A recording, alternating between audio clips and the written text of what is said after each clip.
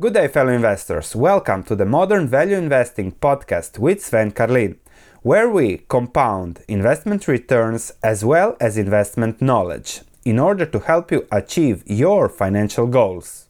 Good day, fellow investors. Xinyuan Real Estate is a Chinese, American, UK real estate developer. So they build those great big buildings. Now, it is extremely cheap, and I have recommended this stock about a year ago when it was trading about 4 or 5 something, and it went up to 7. I sold there, so that's what I do. Sometimes I trade, but not that much anymore as we are building a long-term portfolio. And in this video, I will explain why Xinyuan, with a dividend yield close to 10%, with a forward price earnings ratio of 3, and a price to book value of 0.4 is an expensive stock. Just a quick company overview. So they're building big, affordable apartments across China. They also have a track record in New York City, Brooklyn, Manhattan, Queens. They're building something in Irvine. So building across the world, and they're also building the Madison Tower in Canary Wharf. However, let's look at the fundamentals. If you look at this, you would say, oh my god, this is extremely cheap. So what is behind this? What we're going to discuss today is really an in-depth analysis of Xinyuan. So if you have been eyeing the stock, it's crucial to go through this. The new accounting policies implementing ASC 606, management 90 million profit expectation for 2018, business is going as usual. They are selling, they are improving what they are doing. So the accounting is just accounting. My notes from the Q2 conference call, we are going to dissect Xinyuan's debt because the devil lies in the details. And you will also see how I go into details when I look for something to invest in. Something you might not know, TPG Asset Management converted its 2013 convertible bond, got the stock and has been dumping the stock on the market, which put a lot of pressure on the stock price. We're going to compare it with other property developers and then give long-term outlook on the finances, how the margins move fast. So let's start with the fundamentals. Due to a shift in accounting policies to ASC 606, Xin will now recognize revenue and thus profits at a later stage. So first they were recognizing revenue when they would think, okay, it will be sold, but now, or how they were building it and then due to customer deposits, they knew it will be sold. Now they have to recognize revenue only when it's actually transferred to the customer. In parts, but it's usually not in parts, it's at the end delivered. So a lot of revenue that will be recognized only in the future. So 2018, much lower revenue. This is, you can see here the comparison for 2017. The revenue was 1.9 billion, but if it is with the new accounting rules, it drops to 1.5 billion and the net profit goes from 80 million to just 4.5 million for 2017. That's a huge difference, but that's a cycle that you have to wait. So the management expects big profits when they book all the revenues that they didn't book towards the end of 2018 as they deliver the projects. Due to the new accounting rules, the new results look very bad. 6 months, big decline in revenue from 768 million to 534 million. Also from a profit of 26 cents per share to a loss of 27 cents per share. The number of shares diluted is still stable there as the company is doing some buybacks. Just to note, 0.1 quarterly dividend, 9.2, 9.3 dividend yield at the moment. The book value is also high, 10.83 per share, but was much higher in 2017 as the company removed 350 million in profits from adjusting past accounts to the current new accounting rule because they haven't yet booked those sales. Very important adjustment, and the equity went from 1.5 billion to 679 billion. Now, if you look at other changes, so they were booking revenues, so you can see customer deposits went from 438 million to 2.5 billion, 2.6 billion as they rebooked those as not sold. They usually would book them as sold apartments. So now they have a liability, big liability in the form of customer deposits. Total liabilities went up 2.2 billion, which is in line with the customer deposits that went up. And of course, on the asset side, the real estate properties under development went up from 2 billion to 3.7 billion. So not those were already sold. Now they have to be held until they are really transferred to the customer. However, business is going as usual. If you look at the gross floor area sold to date, it went from 3.2 million square meters to 3.7 million square meters on 4.3 and 4.4 respectively of inventory. So they're doing good, they are selling in the normal way of accounting. Just to note, very important, as it is all about location when it comes to real estate, they are focused on Zhengzhou and Chengdu, mostly on Zhengzhou, and Zhengzhou, probably pronounce it wrong, is the focus also for their future projects. On top of that, they have 3 projects in the US, the Brooklyn, East Riverside, the Austin project, the Manhattan Hell's Kitchen, and the Queens Flushing project, I think, in Flushing.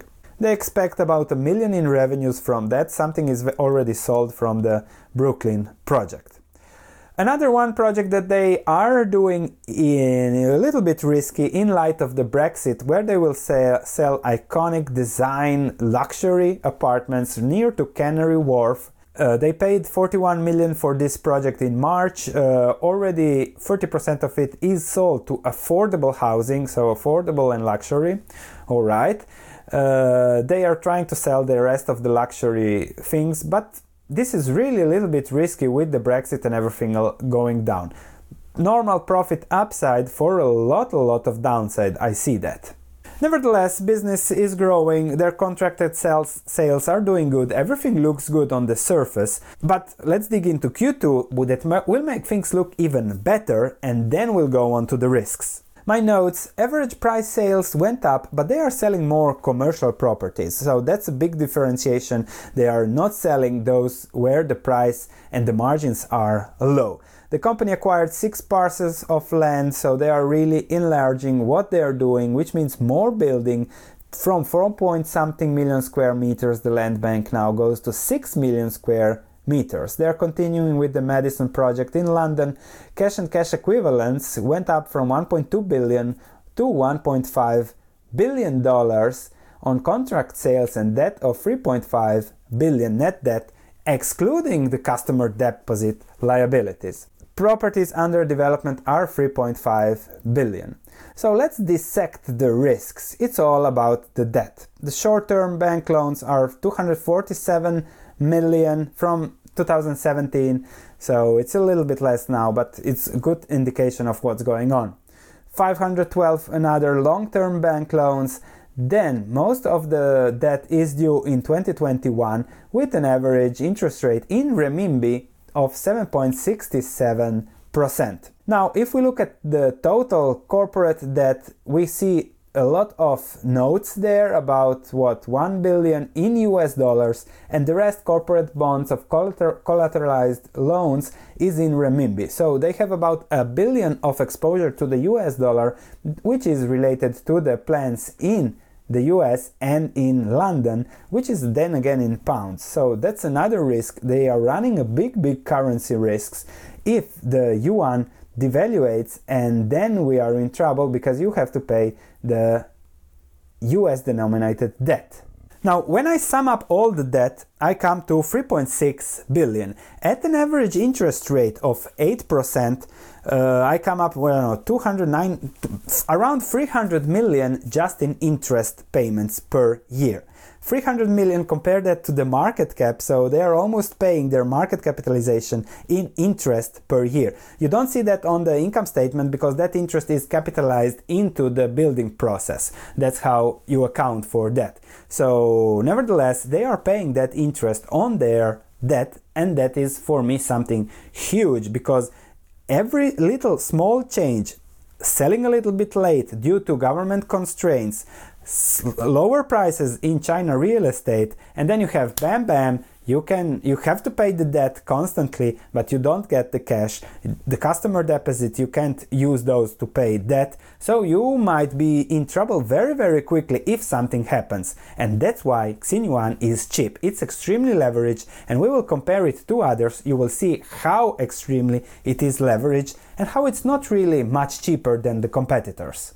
A very important point, TPG is dumping stocks on the market, which put pressure on the stocks. I don't know how much they sold, but they had about 10 to 15% of the company, and they have been selling it during this year. They have converted at 6 when the price was above 6, so maybe Xinyuan pushed the price back then when I sold, but thank you for that. This is important. Also look always at convertible notes when you are investing in a stock.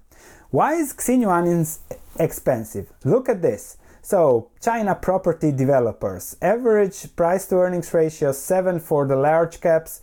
Average for the mid cap is 6.2. Average for the small caps is 5.6. If you look at the list, a lot of them with 3.6, 4.6, 4.5, 3.1. So, nothing special with Xinyuan's valuation. The small caps are in trouble, they are being taken over, they cannot finance their things if things go bad.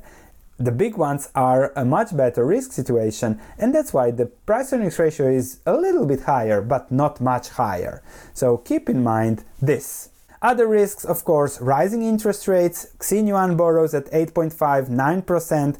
Competitors, small cap competitors, borrow at 7%. You'll see that more in the next video that I'll do about free competitors. Refinancing issues, regulation from China that prohibit refinancing or borrowing in US dollars. And then real estate prices in China have declined. Also, changes in New York or London prices could be a double whammy for Xinyuan. Prices in China have been declining. This is from Huazhu Properties, and you can see how the prices are significantly lower than what they were a year ago. We don't know if Xinyuan has already accounted for that.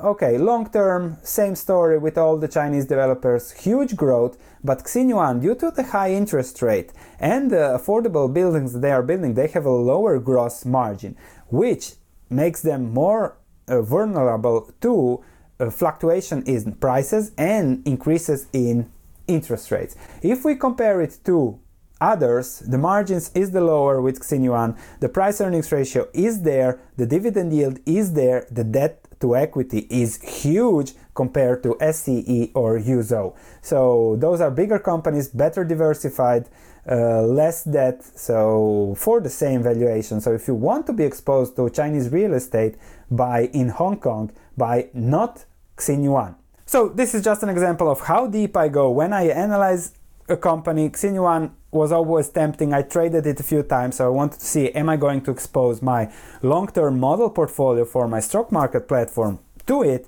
And the answer is no, because if margins get smaller, if prices just stagnate for a year or two, that PE of 3 goes into a negative.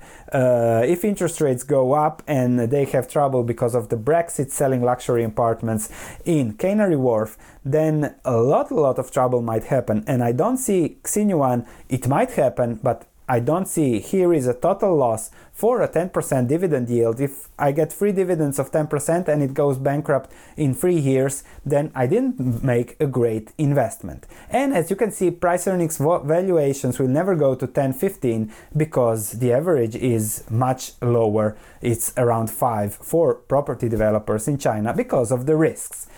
Thanks for listening. If you have any comments, please let me know. If you enjoyed this podcast, please leave a 5-star review as it means a lot to me. Thank you, and I'll be speaking to you in the next episode.